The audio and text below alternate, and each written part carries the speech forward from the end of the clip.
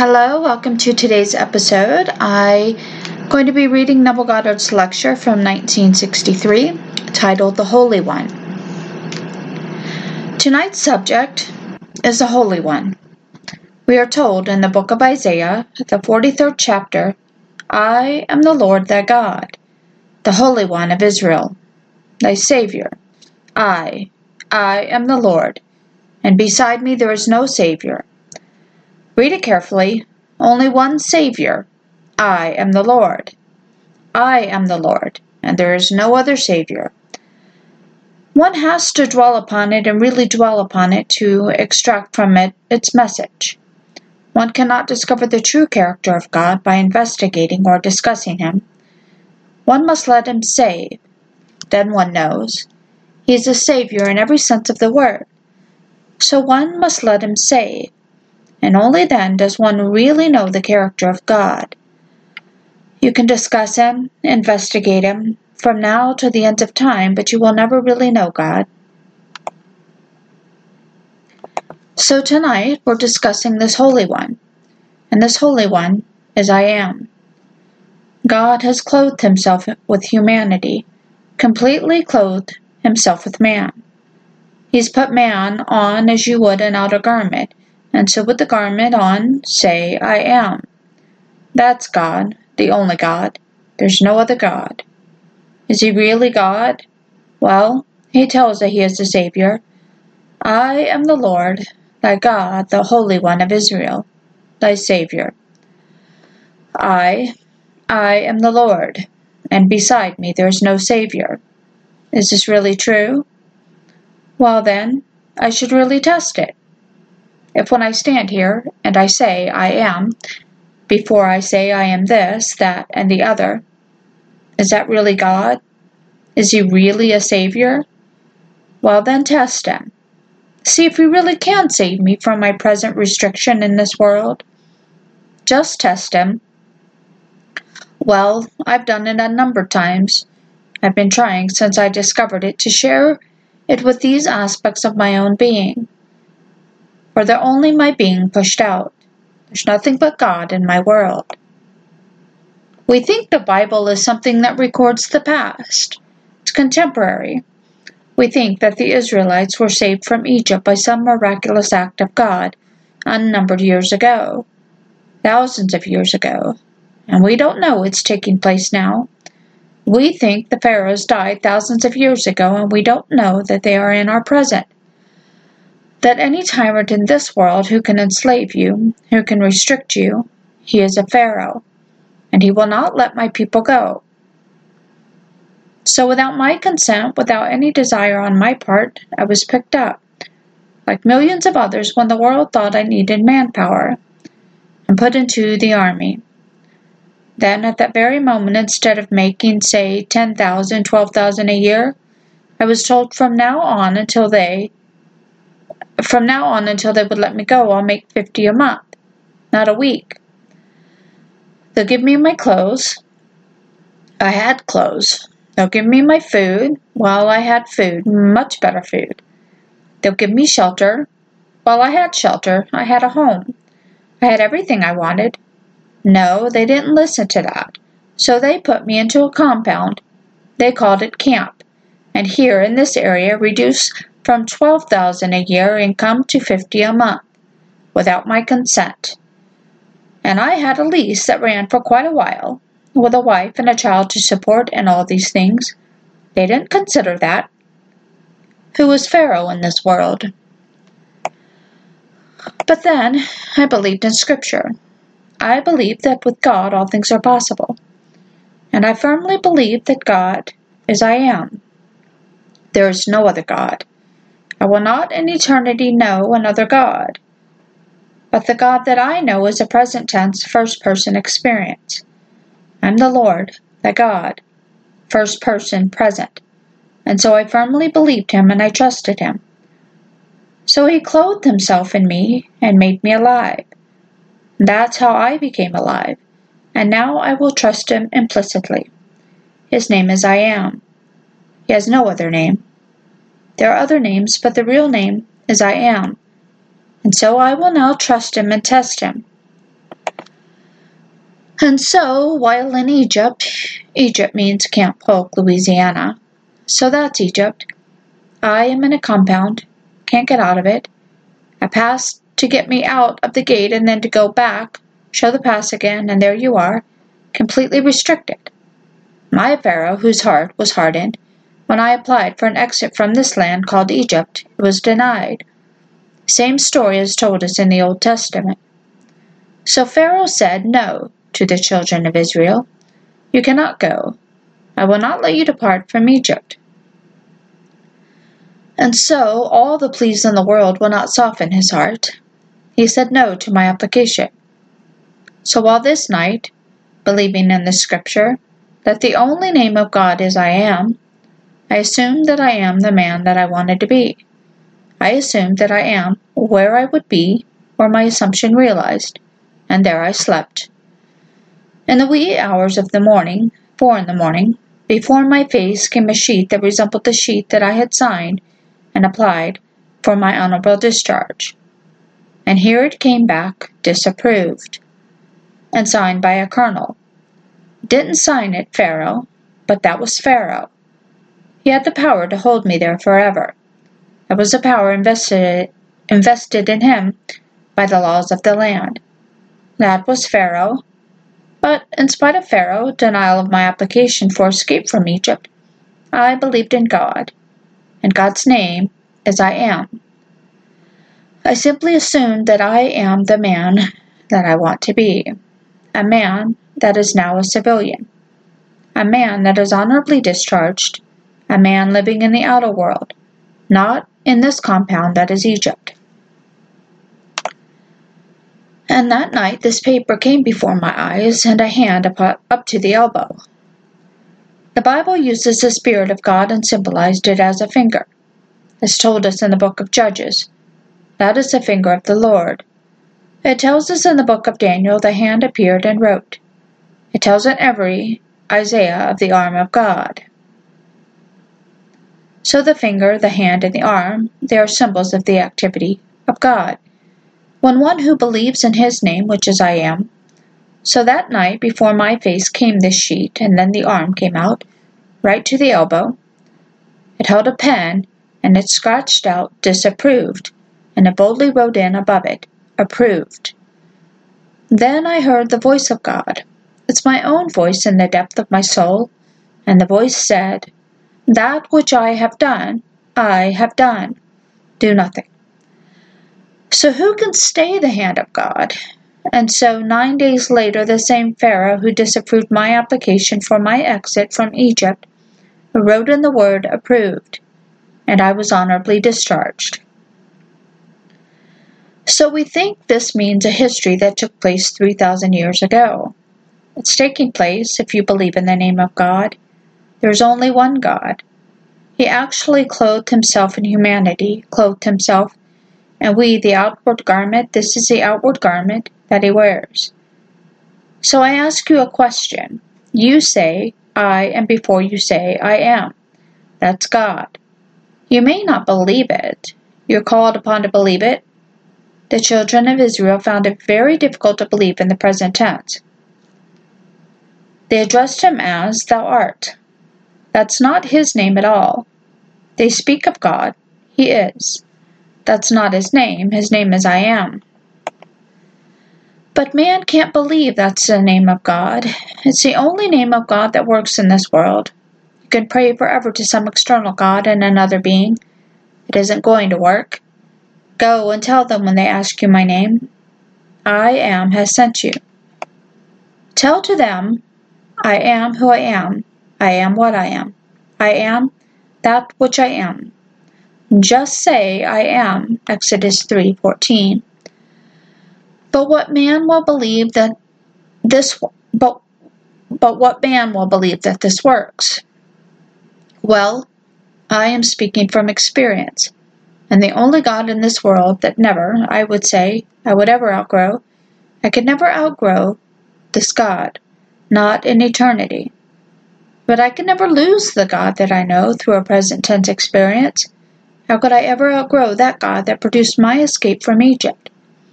I know exactly how it works. I know exactly what I did. I fell asleep. Who fell asleep? I did. That's his name. It's one. The Holy One. So I really fell asleep. In what manner did you fall asleep?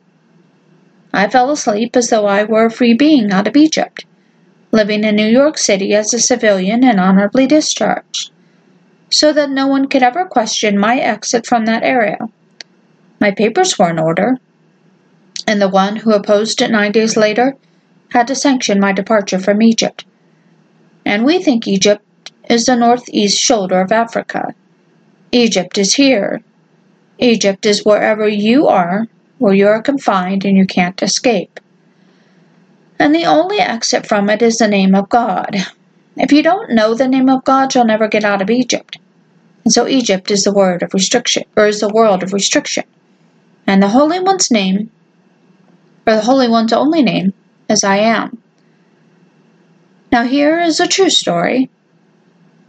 You might have read it. It came out in one magazine, maybe a year ago. A man is shaving, and his little girl, 6 years old, comes in and watches the father shave. Suddenly, out of the blue, she said to him, "Daddy, where does God really live?" And he, shaving, said, "In the well." "In the well." And she said to him, "Oh, Daddy," with this disgust in her voice, because the response was so silly, so stupid.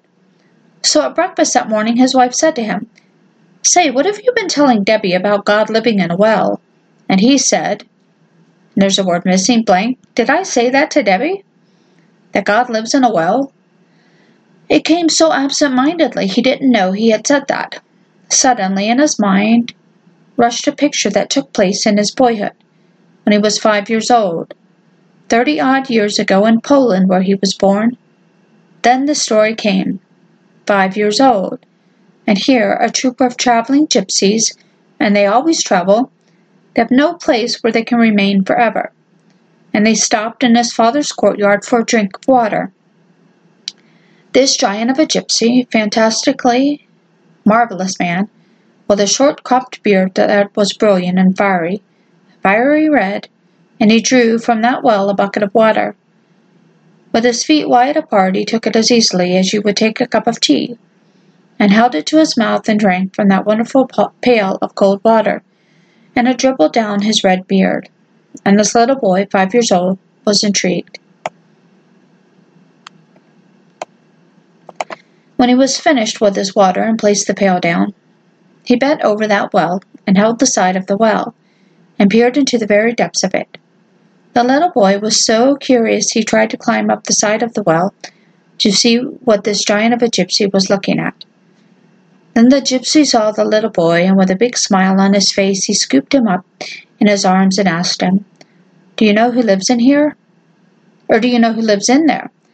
The little boy nodded his head. "No, he didn't," he said. "God lives there." Then he picked him up in his arms, pushed him over that well, and said, "Look." The little boy said, "Why, it's me." Then the gypsy said, "Ah, now you know where God lives."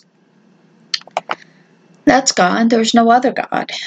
Does not yet appear what we shall be, but we know when he appears we shall be like him. 1 John 3:2. There is no other God. God has clothed himself in humanity, actually clothed himself with all of us, and he's wearing these garments. He is in the depth of our souls, the only God, and his only name by which he responds is I Am. You can call him anything in the world, but when you call these names, it's another. When I say Jesus, and the whole vast world of Christendom crosses themselves and bends their knees, and they bow, they think of another. So I speak of the Lord, I speak of God, I speak of Jehovah. I speak of any name, but when I say I Am, it's first person, singular. Go and tell them my name is I Am. Well, if I say to them, I met the God of Abraham, and the God of Isaac, the God of Jacob, and they say unto me, What is his name? What then shall I say? Just say I Am, the only name in the world that really works. And I am speaking from experience. My Pharaoh said no, he will not get out from this compound. He will not leave Egypt. And so that was Pharaoh's decision. Then I remembered the name of God by which all things are possible, and I assumed that I am what I wanted to be, and that was 2,000 miles away. I assumed that I was not only 2,000 miles away, but I was there, so I wouldn't have to run anymore. I'm there honorably discharged. And so, 9 days later, that Pharaoh's heart melted, and then he wrote approved, when before he wrote disapproved. But the hand of God appeared before my face. We think this is all symbolism, and it is. But oh, what beautiful imagery. The finger of the Lord appeared, as told us in Judges 6, and then the hand of God appeared in Daniel. And this hand appeared in Isaiah. When the hand appears, it's God in action. It is God. So the Spirit of the Lord, when it possesses man, you can dramatize that possession in the most marvelous way by seeing God actually clothing himself in that person, and actually wearing that man as though he were an outer garment. For I wore that home of mine like an outer garment. We're told, be ye imitators of God as dear children. If I would imitate God and God's name as I am, and he made me alive by wearing me, I'll make anything in this world alive by wearing it, and so I will wear it. I wore that home that normally would not have been seen by me physically until the end of the war, at the end of 1945. Maybe they'd even send me back in 1946. And they did, many. But I didn't wait for any end of the war. I didn't wait for the voice of Pharaoh. There are always pharaohs in this world. And the man who played the part of a pharaoh, may I tell you, was an awfully nice chap. He didn't know he was playing pharaoh, but he played it for me to make the effort to believe in the name of God. And so, if I did not accept the name of God as reality, I would have played the part and gone through the entire 5 years, or whatever it was, 4 years. But I remembered God's word as revealed, and God's word is contemporary. People think it happened thousands of years ago, and that this is an entirely different age. It's a different age altogether. This is the same age, and all the same people that thousands of years ago believed in the historicity of the story on this level are reenacting the entire scene. Now they're plotting and planning a trip to a Holy Land, and they believe the Holy Land is on the north shore of Africa. They're going to see where he was born, or where he's buried. He is entombed in the skull of man. It's out of that same tomb that he's born.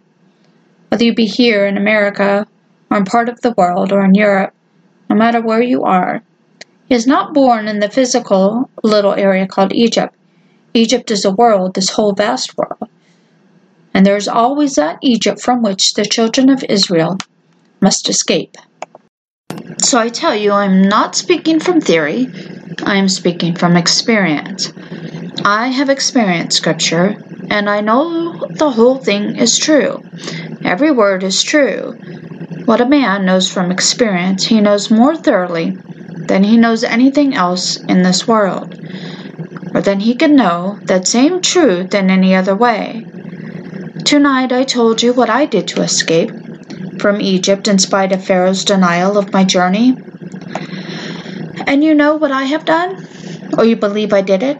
But you will know it more thoroughly when you apply it and do it. So if tonight you are unemployed, or some loved one is unemployed, and you would only think of it, put him on, and see this radiantly happy world in which you would live after the event, and remain faithful to it. It will be hatched out just as normally as God hatched you out, as a living reality in this world. But everything has its own appointed hour, and you can't, because you want it tonight, say it must happen this night. It has its own appointed hour, and it will ripen and it will flower. If to you it seems long, then wait. Be patient, wait, for it is sure and it will not be late. So here is this fantastic world in which we live, and the story of Scripture is true. Every word of it is true. You could clothe yourself this night in anything in the world, and it's the same thing that God did to make you alive. He clothed himself with you. He is wearing you as an outer garment. What is the core of that outer garment? I am. If I tell you, tell me who you are, or tell me who are you. Before you answer whether you use the words I am or not, you say, I am so-and-so and so. That's the core. The heart of you, that's God. But you may not believe that is God because you identify yourself with the outer garment. But God is working in the depth of our soul, and He is breaking down the wall of division between these two and making of the two one, as told us in Ephesians. He breaks it down and makes of the two one new man in place of the two, so we have peace. Ephesians 2:14. He makes peace that way because two is division. Two simply is conflict. And so He breaks it down within Himself so the two become one to fulfill Scripture. And so He leaves everything in this world and cleaves to His wife until they become one flesh. I am His emanation, you are His emanation. Then He enters His emanation, and then He leaves everything until the two become one. So He breaks down that wall of division. So I speak of God, that's two. I speak of the Lord. I speak of this, I speak of Jesus. I speak of Christ. But I can't speak of I am when there's only I am. That's the Holy One. One, not two. Now listen to the words carefully. It's from the 43rd chapter of the book of Isaiah. I am the Lord thy God, the Holy One of Israel, your Savior. I am the Lord, and besides me there is no Savior. Now the word translated, and listen to it carefully, go back. I am the Lord.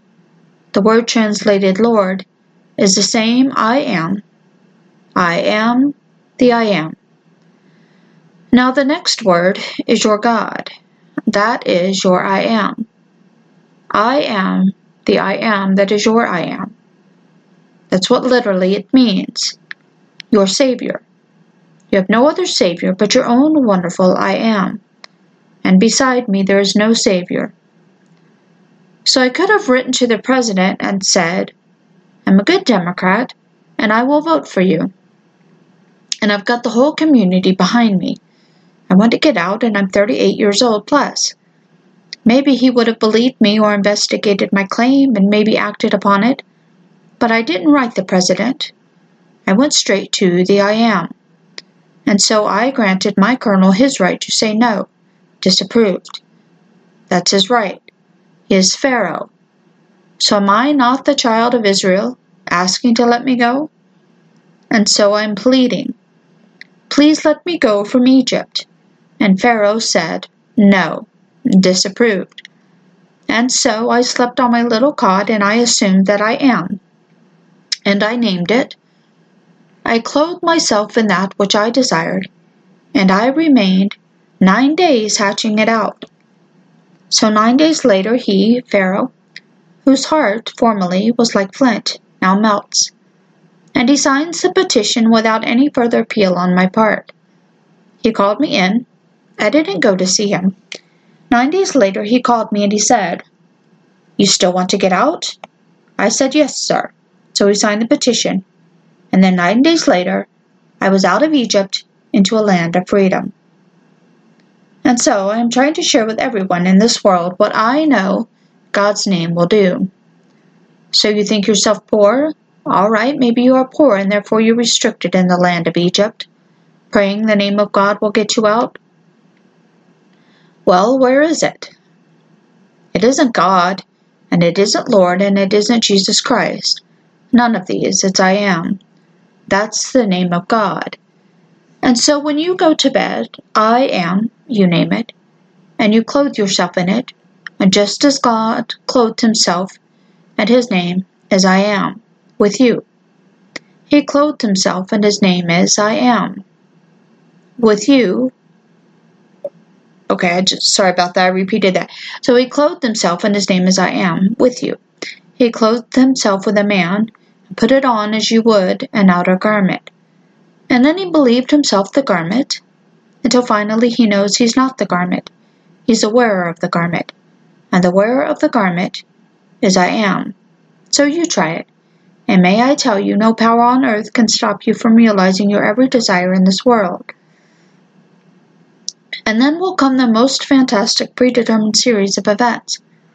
That God, in the beginning, to prove he could come into death, actual death, and escape from it, expanding himself beyond the wildest dream.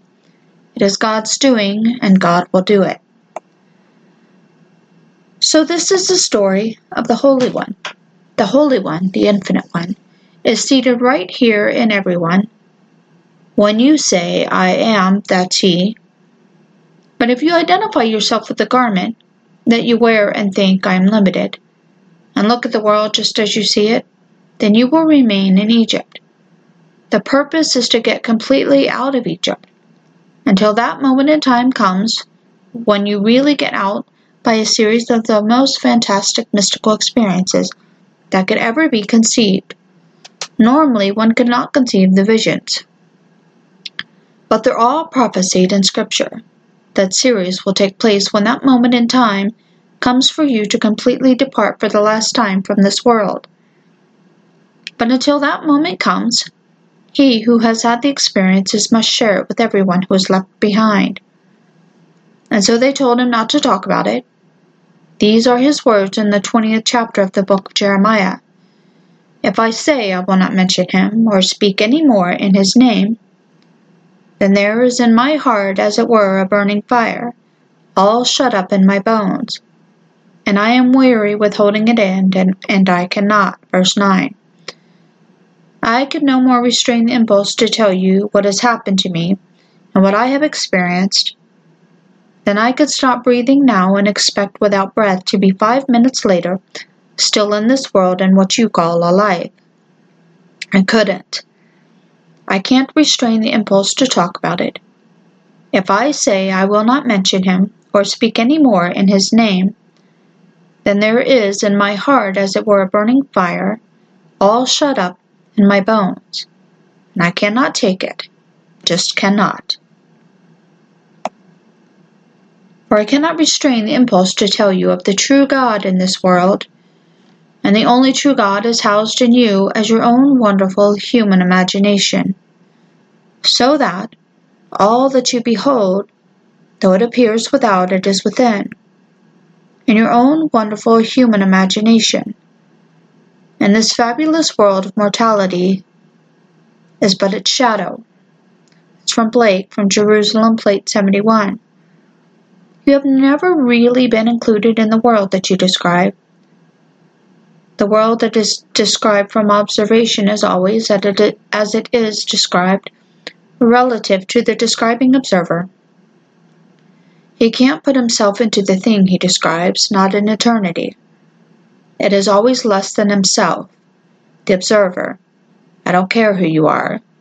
When I describe a world, it is always relative to myself who describes it, and I can't include myself, the describer, in the world as I am describing it. I am always greater than the world I describe, and that's God. And so you simply describe a world. And then, although it is less than you to have the experience of it, then you put it on as a garment. It's less than you, but put it on as a garment. So God put this thing on as a garment. He put all these on as garments. He put the world on as a garment. But he who wears it is infinitely greater and always will be greater than that which he wears and that which he describes. He can't include himself into his description of the universe. So you try it. You try it this night. And if it doesn't work tomorrow morning, mine didn't work the next day, although I saw the picture.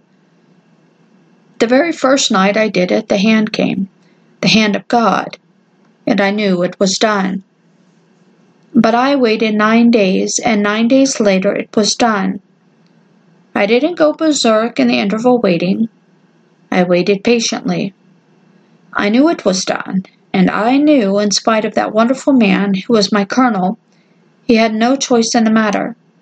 No, not even if, at that very moment, he had to drop dead in the world and his successor would sign the thing. It would make no difference to me, none whatsoever. I wouldn't have killed him. I wouldn't have shot him, but no matter what happened, either he himself, as the bearer, would sign it, or he would be displaced and someone would sign it. That's the law. For when the hand of God appeared, and who could stay this hand, or say unto him, What doest thou? So when you see the hand is like the Spirit of the Lord. In fact, in the book of Matthew, they use the word spirit in the 12th chapter, and Luke in the 11th chapter uses the word finger. If I by the Spirit of the Lord cast out demons, and then in Luke, if I by the finger of the Lord cast out demons. So they accused him of casting out these things in a strange way. So the Spirit of the Lord in one book is called the finger of the Lord in the other. When you see it, all the imagery of Scripture is true. They didn't make it up. The evangelists did not sit down and try to figure out some workable philosophy of life. They simply had the vision and put it down. In the Old Testament, they weren't working out some philosophy of life. They had the vision and put it down. So when one called it the finger of the Lord, and one called it the hand of the Lord, and one called it the arm of the Lord, it's the same thing as the Spirit of the Lord. So when the Spirit of the Lord descends upon man in bodily form as a dove, it never departs thereafter. But until it descends upon man in bodily form as a dove, you can have it descend upon you temporarily by remembering his name and invoking it. But when it descends upon you in bodily form as a dove, it never departs from that moment on. But until then, it will come in temporal form. And you can do as I did when Pharaoh said no to my request. And in spite of his no, you get out anyway. So this is the story that I have this night on the Holy One. It is one with a capital O-N-E, and this is my name forever, for all generations. You're told the 3rd chapter and the 14th through 16th verses on it in the book of Exodus. Go and tell them it's my name forever. I have no other name. The 3rd chapter of Exodus, beginning at the 14th verse, when this fantastic revelation is made to man. And so here, when you say, I am, that's he, and there's no other God. He isn't today in some high office, other than where he is, where you are now, so don't go. And don't go blank, there's a word missing, yourself. So don't go looking for him yourself, you'll never find him. Where he was born or where he was buried, he is buried in your own wonderful human skull. That's where he's buried. And he's dreaming the most fantastic dream. I'm showing you how to change the dream by the use of his name until that day when he awakens from the dream to find himself entombed, and then he comes out. When he comes out, the whole world changes to him. Never again will he enter that tomb. He's left it.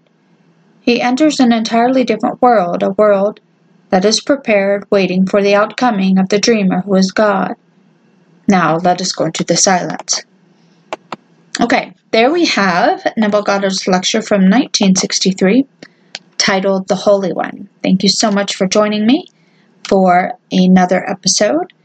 I hope everyone has a wonderful day, and I'll be here. See you guys in the next one.